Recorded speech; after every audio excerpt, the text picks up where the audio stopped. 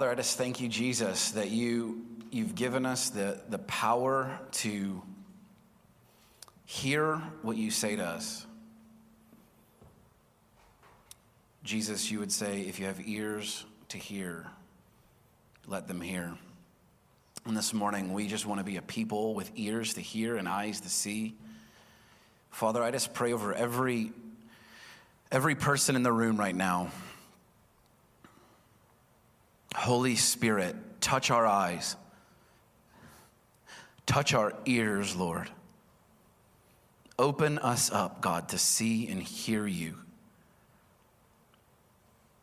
I felt like what was so beautiful about what Betsy was doing is, as an intercessor, and I would say not just an intercessor, but a prophet.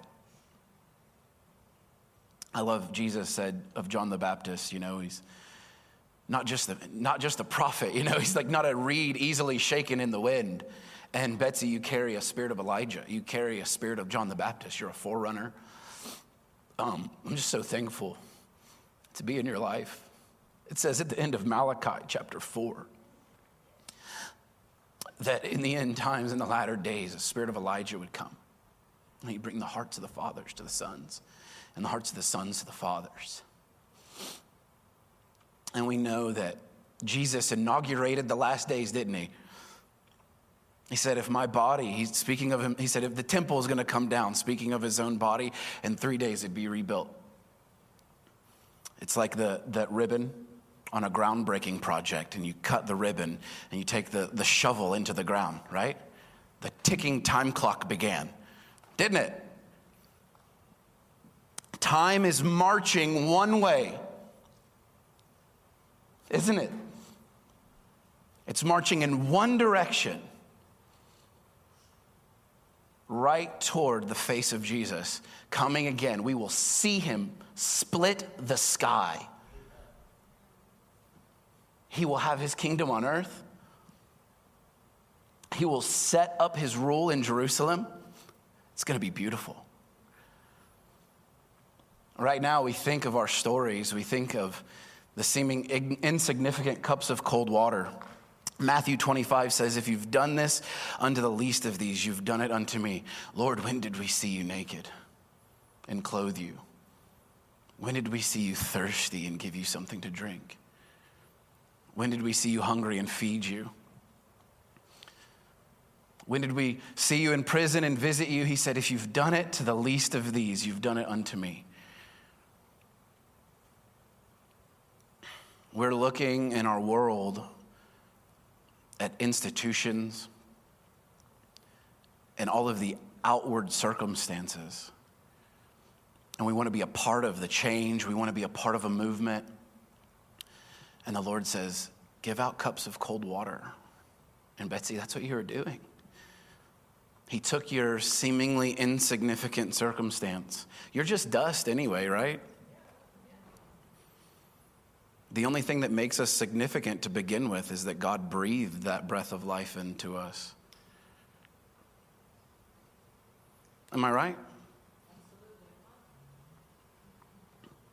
Isn't that the most beautiful thing? The book of Ecclesiastes makes it so clear. It's like vanity of vanities. The whole idea of the book is that if God isn't judge of the whole earth, it's all insignificant and pointless. But the good news, the book ends, it says, fear God, because he's going to judge the entire earth. He's going to make everything wrong right. He's done it in Christ. We see it right now in Christ, but it's also unfolding in the earth. We get to partake of his heavenly nature right now, but we're going to walk it out in completion forever with him in eternity. We get to partake of the heavenly gift. That's the deposit of the Holy Spirit inside of us. So we have him. We have everything we need according to life and godliness. Isn't that beautiful? But we also have this tension and struggle that he's given us this opportunity to walk it out in this lifetime. You'll never have struggle in heaven. You have the opportunity, the privilege right now to battle it out, to wrestle through this life, to seek him, to seek his face. It's such a beautiful thing. So I was going to preach this morning on the tabernacle of David, and I think what I'll do is I will just take a few things of what Betsy did, and I want to hopefully help you see in your Bible what God does in the parade of history. Jesus is marching. He's the Pied Piper in the parade of history. Jesus is the Son of David.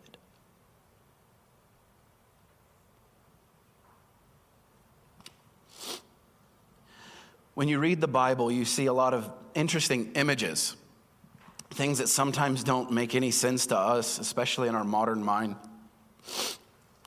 And sometimes, frankly, didn't make sense to the Israelites and the Hebrews in their ancient mind either.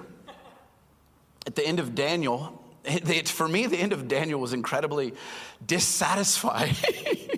Because here you have Daniel, this prophet, unlike any other prophet. He's in captivity. Think about it. No one has listened. All of Israel has fallen away. Now you have Daniel and a few other people who are actually faithful in exile. I mean, like, who wants that assignment? Jeremiah? You know, I know we were talking to Jeremy Buchanan, like the Lord, a couple Wednesdays ago, talking about, you know, the Lord's really helping me understand my name. It's like, yeah, you read through Jeremiah and you're like, God, send me, Isaiah chapter 6, I'll go. And then he's like, all right, Jeremiah, no one's listening. Good luck. Have fun. Come on, it's insane. You're like, Lord, but why? Like, what is it all for? It all feels vain. So Daniel, he is this prophet that God sends and to speak to kings in the midst of Israel's exile. I want you to think about, you know, because sometimes we're so far removed from this stuff, it's really difficult to really perceive the totality of the Israelite exile. But I want you to think about, Job maybe is a good example on an individual level, okay? Job lost everything except God. Israel, during the exile, you have to realize in their mind, they've lost everything and God. The temple's destroyed. Either Yahweh has failed them or he has left them. That's the mindset for so many, except for a few, a remnant, like Betsy mentioned. So it's a complete collapse in their mind. It's like, there's no going back. Actually, Jeremiah was told, hey, settle in. Build your houses, build your homes. We're not going back there right now. That whole promised land covenant thing and all that stuff. In fact, God, in several different places, depending on how you read it, is like, I'm ready to divorce you, Israel, because you've been completely faithless. You've went away after other lovers. In fact, you've married the other gods, and this is what's happening. And that's the collapse that Israel is facing. Yet you see in Hosea, God says, like he said to them initially, he brings back, he's like, I've never left you. I'm never going to forsake you. Return to me with all of your heart. And we see that process begin. And all I'm saying is we have these different enigmas. Daniel, the reason I mentioned him is because the Bible says that he understood enigmas, yet even at the end of his lifetime, he receives a dream, and in a vision, he sees this unfolding of the parade of history. But it says that he's perplexed. And all he can do is pray, because he doesn't really fully understand it. So my heart this morning was to kind of give us an idea of something about the tabernacle of David. I feel like the Lord has something completely different on his mind. And that's for you to understand that he is leading the march. He is leading the procession, the parade of history. And I'm going to give you a picture for it. But what you need to see is, you see things like this, and this feels sometimes in our Western rationalized mind, we think it's kind of odd. This is what we would call an object lesson. The Bible would call it prophecy. Why do you need that? You need that because you don't learn any other way. Everything in the world, God has designed it to speak to you. It's speaking to you something. Even if you just look at the pews. You know what the pews are telling me? This is a place to sit down. So God's designed it. He's speaking to us through spiritual, prophetic, natural means and metaphors. And we see that in the Bible. If there's somebody up, I have a couple slides I want to pull up in a second. If you guys can get ready to pull up those, we'll go into that. But before we get to that, I want to give you a little bit of an idea of again, what I'm talking about is God giving you a visualized object lesson that speaks about a prophetic or spiritual reality. Is that fair? Does this make sense? So Betsy, for us today, kind of gave us a visualization of her story for what, I don't know, the last couple years, right? Of how she's gone through a series of trials. Those series of trials have led to series of victory, and you're still going through it. And I think it's a really good object lesson, frankly, for what we're experiencing, not just temporarily, but I'm talking to you about the actual parade of history is a story where God's church goes through trials. Jesus himself was driven by the Spirit into the wilderness to face the devil.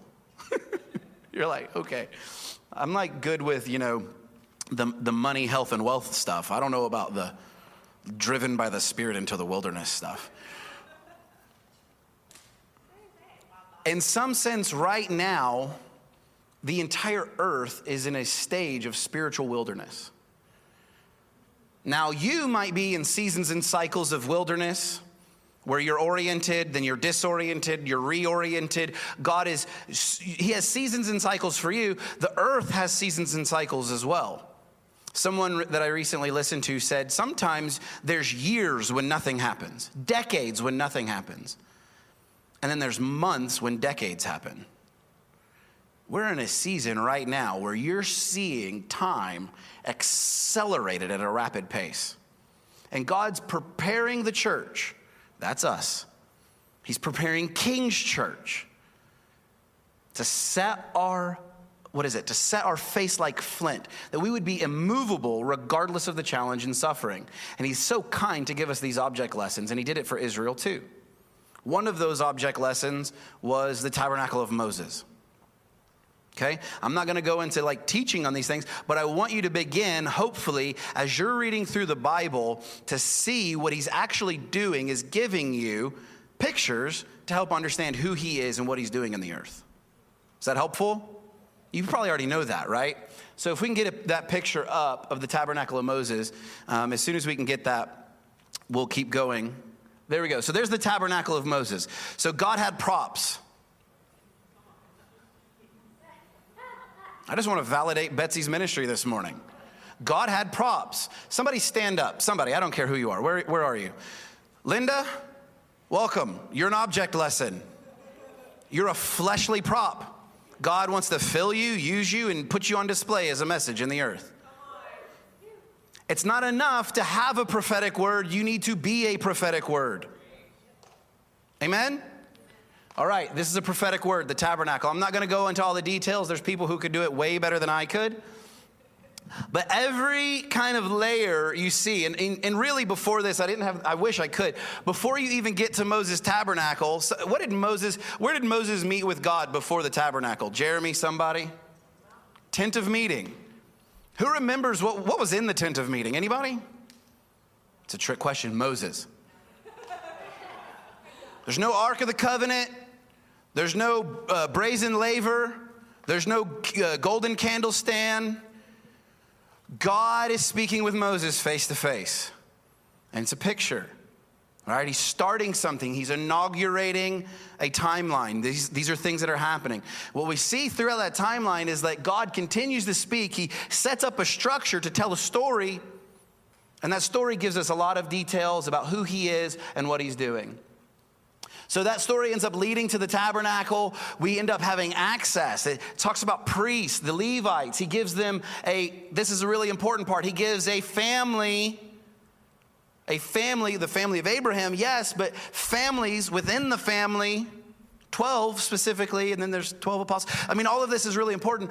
There's a family within the family who has priestly duties, and they end up, one of them, right, the high priest would go into the Holy of Holies, where ultimately, right, God, had Moses build the Ark of the Covenant, which, if you aren't aware, is God's representative throne on earth.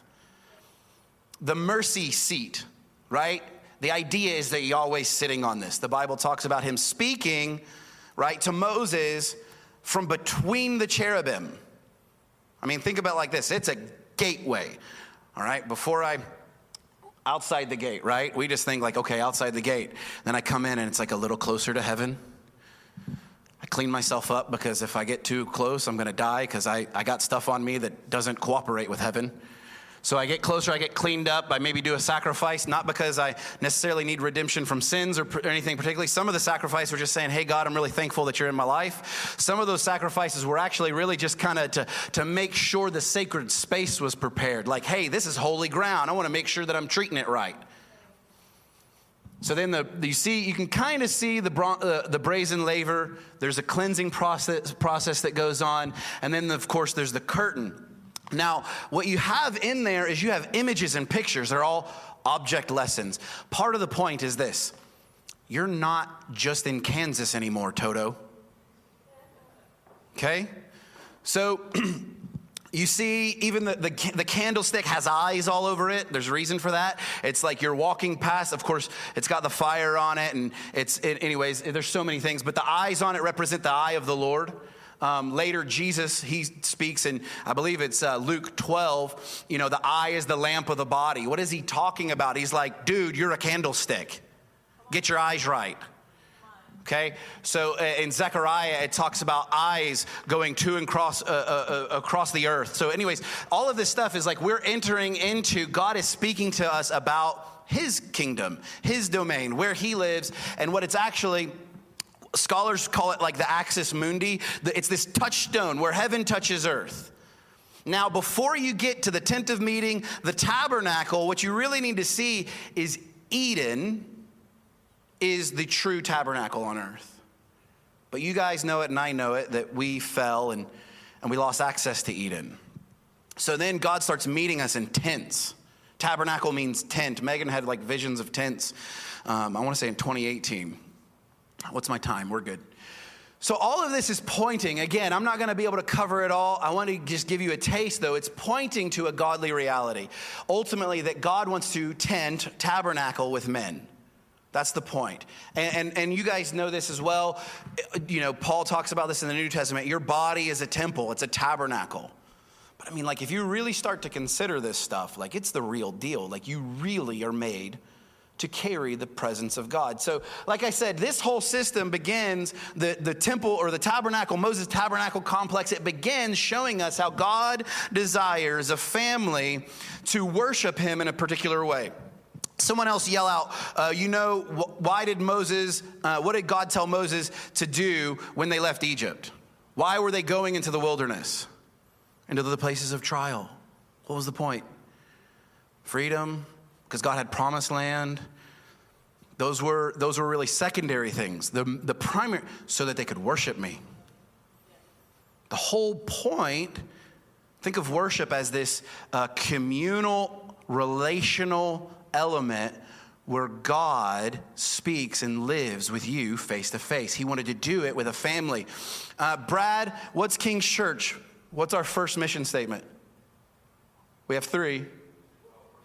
Worshiping family. We didn't just put this together. This isn't a King's Church mission statement. Do you understand? Okay? So God wants to commune. He wants a communal family who is in operation. We have something to do. And it looks like something. He didn't just create you as a spirit. He gave you a body so that you could outwork stuff in your life and be a prophetic picture, an example of something. So bring up the, all right, we'll just pause right there. Let me give you a really brief, super quick summary, a history lesson, right? So here's what happens is Moses develops, we get the tabernacle system. Israel is faithful with it for a brief period of time. It's kind of course, the story in the Old Testament is you see pockets of faithfulness, but then just massive rebellion. Just ultimately the reason Malachi 4, and this is the promise, and what's so powerful about Malachi 4 is that you never see a true connect between sons and their children, or fathers and their children. They never continue to carry the torch. So like the fathers may build the foundation, but then the sons, this is what happens with David, okay?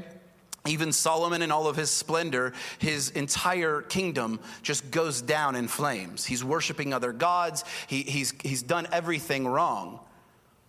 So we see times where it's like God is setting up, there's revival, there's covenant built, there's purpose, there's process, there's movement, things are moving forward, but then just incredible collapse and failure.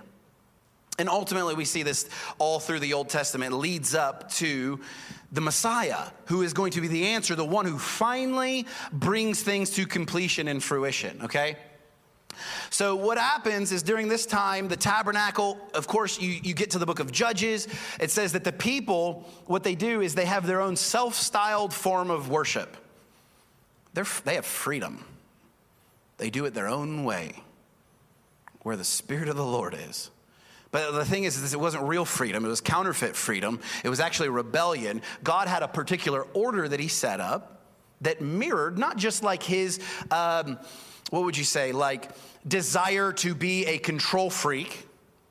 No, this order represents his nature. This is just who God is. God doesn't change himself. He can't. He is himself. All right? So if he's showing us a way that he is, and he goes, I want you to display this order on the earth, it's not because he's a heavenly control freak who's just like, hey, I want to do it my way or the highway. He's like, there just isn't another way because I am that I am. Okay? So what happens is in the book of Judges, they do their own thing. They start setting up kind of their own little idols and different things. And it's kind of like superstitious, really, is what ends up happening. They just kind of do their own thing. Ultimately, even Gideon, he kind of has this golden ephod. And even the story of Gideon, it's like all these stories of the Judges, they're like really great, but then they fail. Right? And it ultimately is leading up to the desire. You see like this priest-king stuff come up. Even Gideon, who said, hey, I'm not going to be the king. Guess what he named his son? My dad is the king. It's like, Gideon, come on, bud. So, but the whole idea, though, is like even these judges that God raises up to deliver Israel, and there's movement forward. And we can look at that and we go, that's valuable. That's important. God still used them. But it still, ultimately, there was these collapses that happened. So, and part of these collapses was that the tabernacle, this beautiful thing that God gave Israel to give them a way to connect with him, it gets completely not just immobilized, because this is actually a movable tent, right? They're on the go. They pack it up, they move, they worship. What happens is it all gets collapsed and lost and broke, and then it gets, the Philistines and stuff. Fast forward. And you get to like a little bit, like in the book of Samuel, they set up the tabernacle in Shiloh. And it's this place where, man, it's just beauty. God's presence is here. We're able to connect and worship God in his presence. It's like meeting with him face to face. But in Psalm, let's read this real quick. Where am I at? I'm good. In Psalm 78, verse 56, it says, yet they tested and rebelled against the Most High and did not keep his testimonies, but turned away and acted treacherously like their fathers. They twisted like a deceitful bow, for they provoked him to anger with their high places. Their worship was off. They moved him to jealousy with their idols. Where does it say it? It mentions Shiloh. Yeah, here it is, verse 60. For he forsook his dwelling at Shiloh, the tent where he dwelt among mankind. So what you have is God's tent, this place that God set up, this object lesson, it's been destroyed. And we know that this happens, right? 70 AD, the whole temple gets destroyed. Jesus prophesied it. He's like, I know he's talking about my body, but I'm talking about this thing too. Like, you're going to end up in this massive place of disorientation again. And I want you to see like these were object lessons leading to a different reality where eventually you will be the tabernacle. My church, my people, my body will carry my presence, and they'll tabernacle with me on earth. But again, I can't cover it all, but what I want you to see is, look, 2 Samuel 6, you have David, after everything at Shiloh is kind of fallen apart, David knows this, and this is really God's point too, is because you were mentioning division. All of Israel is divided. They're all just doing their own thing. Hey, we'll worship at Shiloh. Shiloh's the real place where we really should worship. That's like this inaugural place that our ancestors went. And some people were like, no, we'll go over here. We'll go to these other Ebenezers that have been set up. These another word for Ebenezer would be like a cairn, those little piles of stones that get set up. They're markers. Like, we'll go to this other place. That was where, Ruth died, or just different stuff. And they're setting up, they're just doing it, disoriented. They have no order, and they're just frankly doing it their own way. And David's like, it's not really, it's God is more than it is David. But what ends up happening is God is like, I need to unify my people, bring them into this place of godly order. And that godly order isn't meant to be a burden on them. It's actually an extension of my nature and who I am. And that's where you find real freedom. Does that make sense? All right, so that's what David is doing in 2 Samuel chapter 6, is he's bringing the ark to Jerusalem. The Ark of the Covenant, of course, which is God's mercy seat. It's his presence on earth. That's what you need to know. Heaven on earth, right? The Lord's Prayer. So it says in verse 16, as the ark of the Lord came into the city of David, Michal, the daughter of Saul, looked out of the window and saw King David leaping and dancing before the Lord, and she despised him in her heart. And they brought in the ark of the Lord and set it in its place, inside the tent that David had pitched for it. Can you guys go ahead and put up on here the picture of the tent of David? So there we go. That's the tabernacle of David.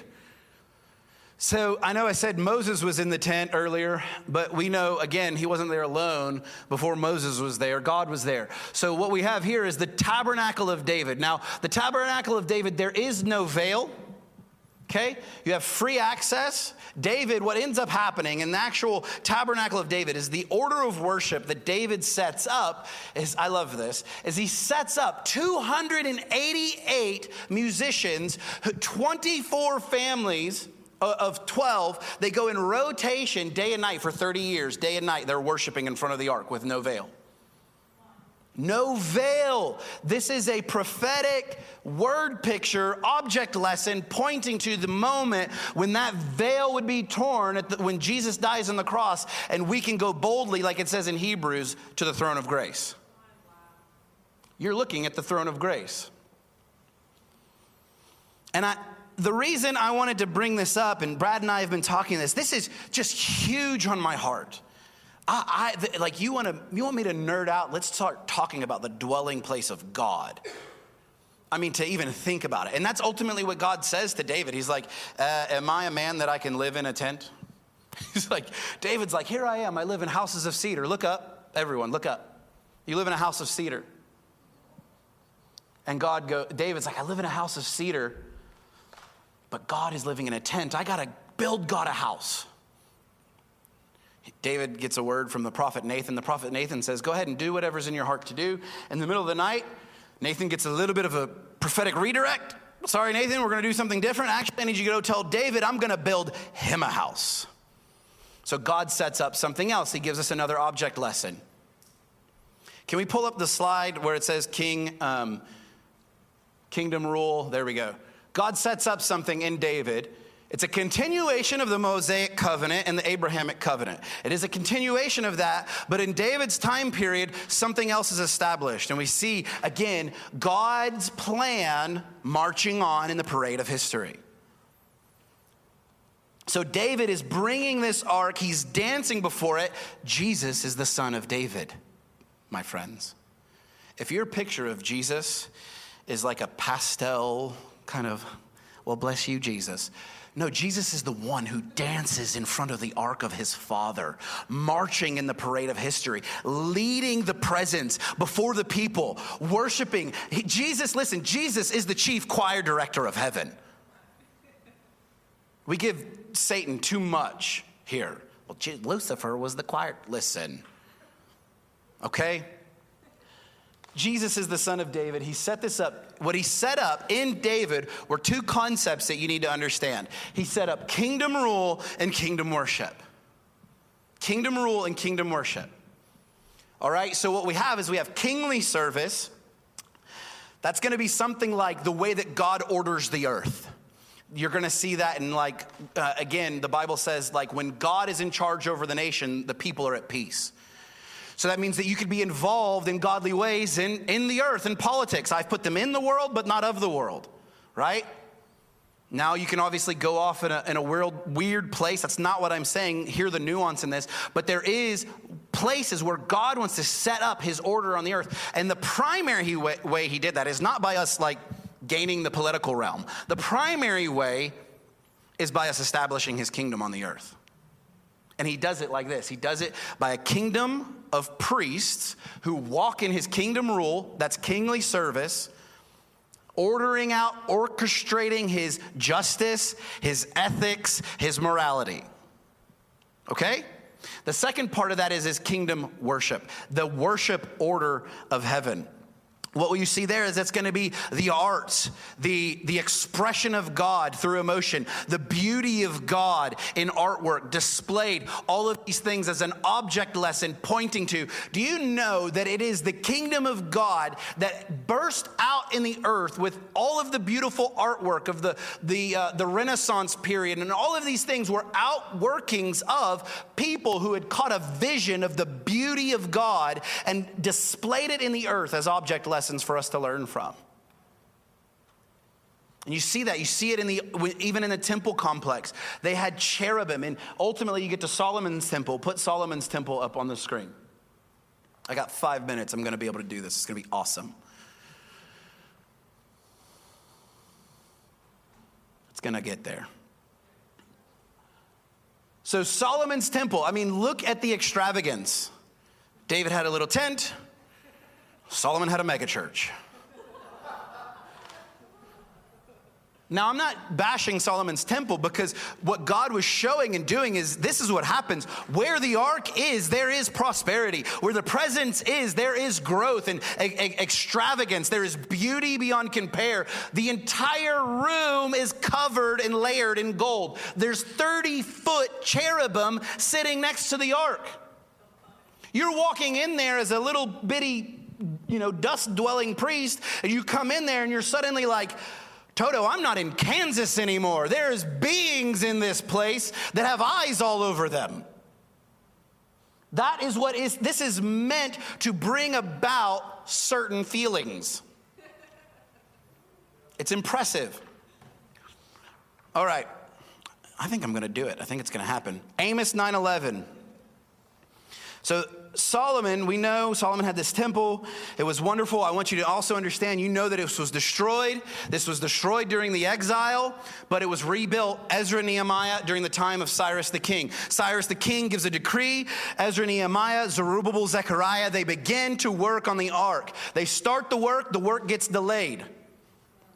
In the book of Haggai begins to say, guys, it's time to start again, build the house. I know you've been delayed. I know you've been weary with well-doing, and it's been hard. You've been going through seasons of trial. You come in, you want to provide for your own family. You can hardly provide for your own family. It's like this. He says to Haggai, he goes, the people right now, they're concerned in building their own house while my own house is in ruins.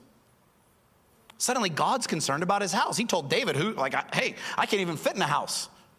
But no, God decided this is how it's going to happen. First, I need you to understand, I am going to build a house, but before I do that, I'm going to establish the reign of the Messiah on the earth. I'm going to come to the earth, be that prophetic picture, object lesson in the flesh, the incarnation, Jesus, a walking prophetic word, God in the flesh. And I'm going to come as a man in the line of David. Jesus is a psalmist in the line of David. People. Okay.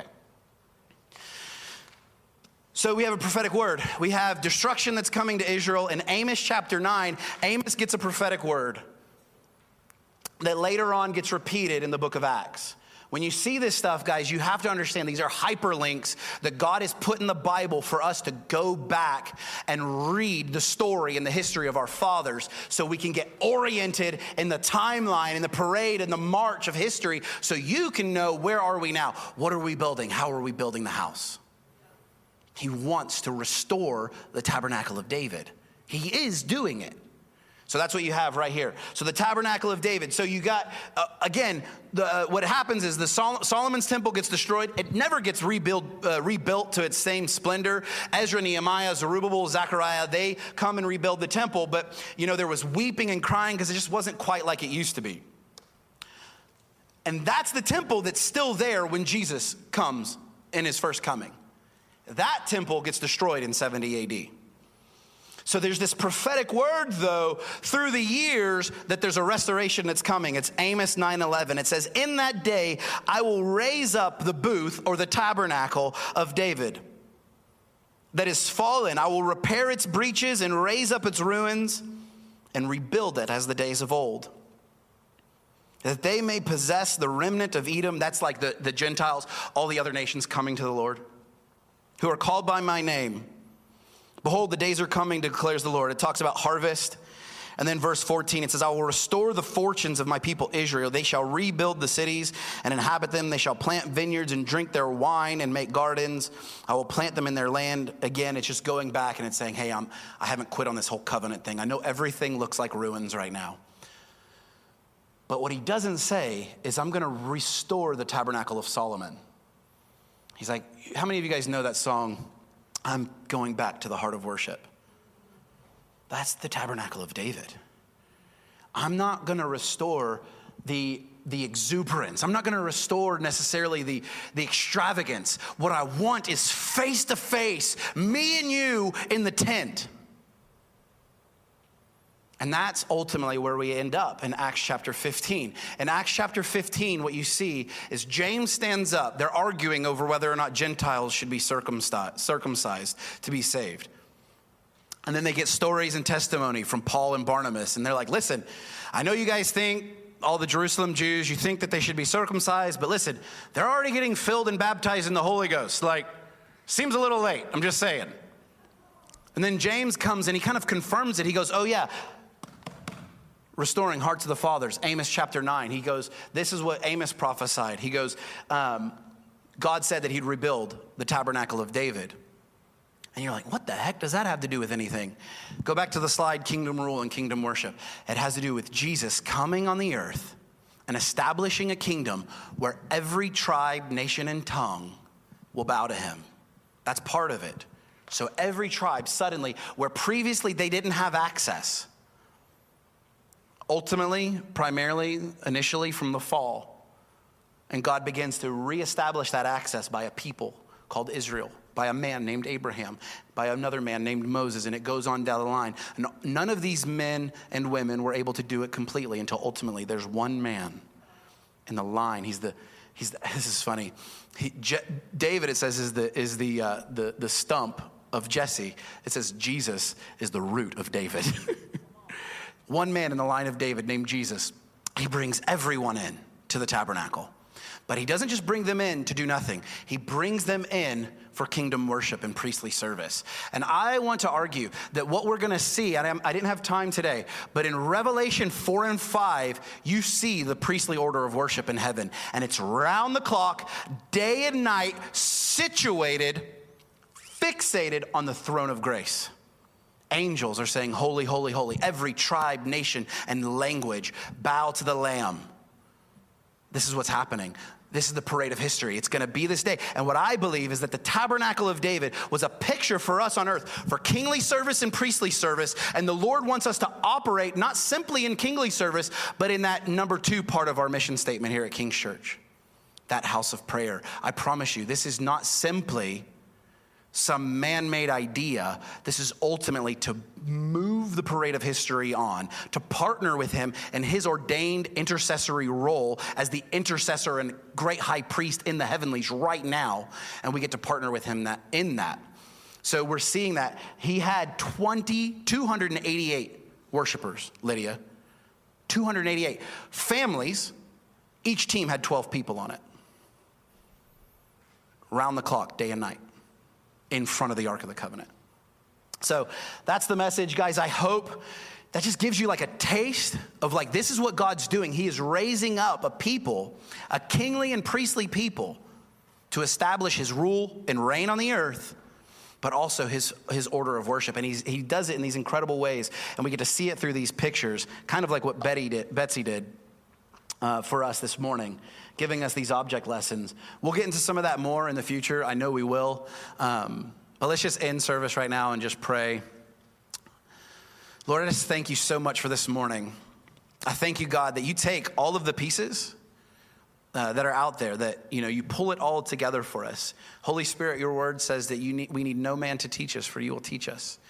God, I pray this morning that just something of you lands in our hearts today, and that we can operate as your king priests on the earth and see you, Jesus, the Son of David, dancing before the ark of history, parading through the timeline. In Jesus' name, amen.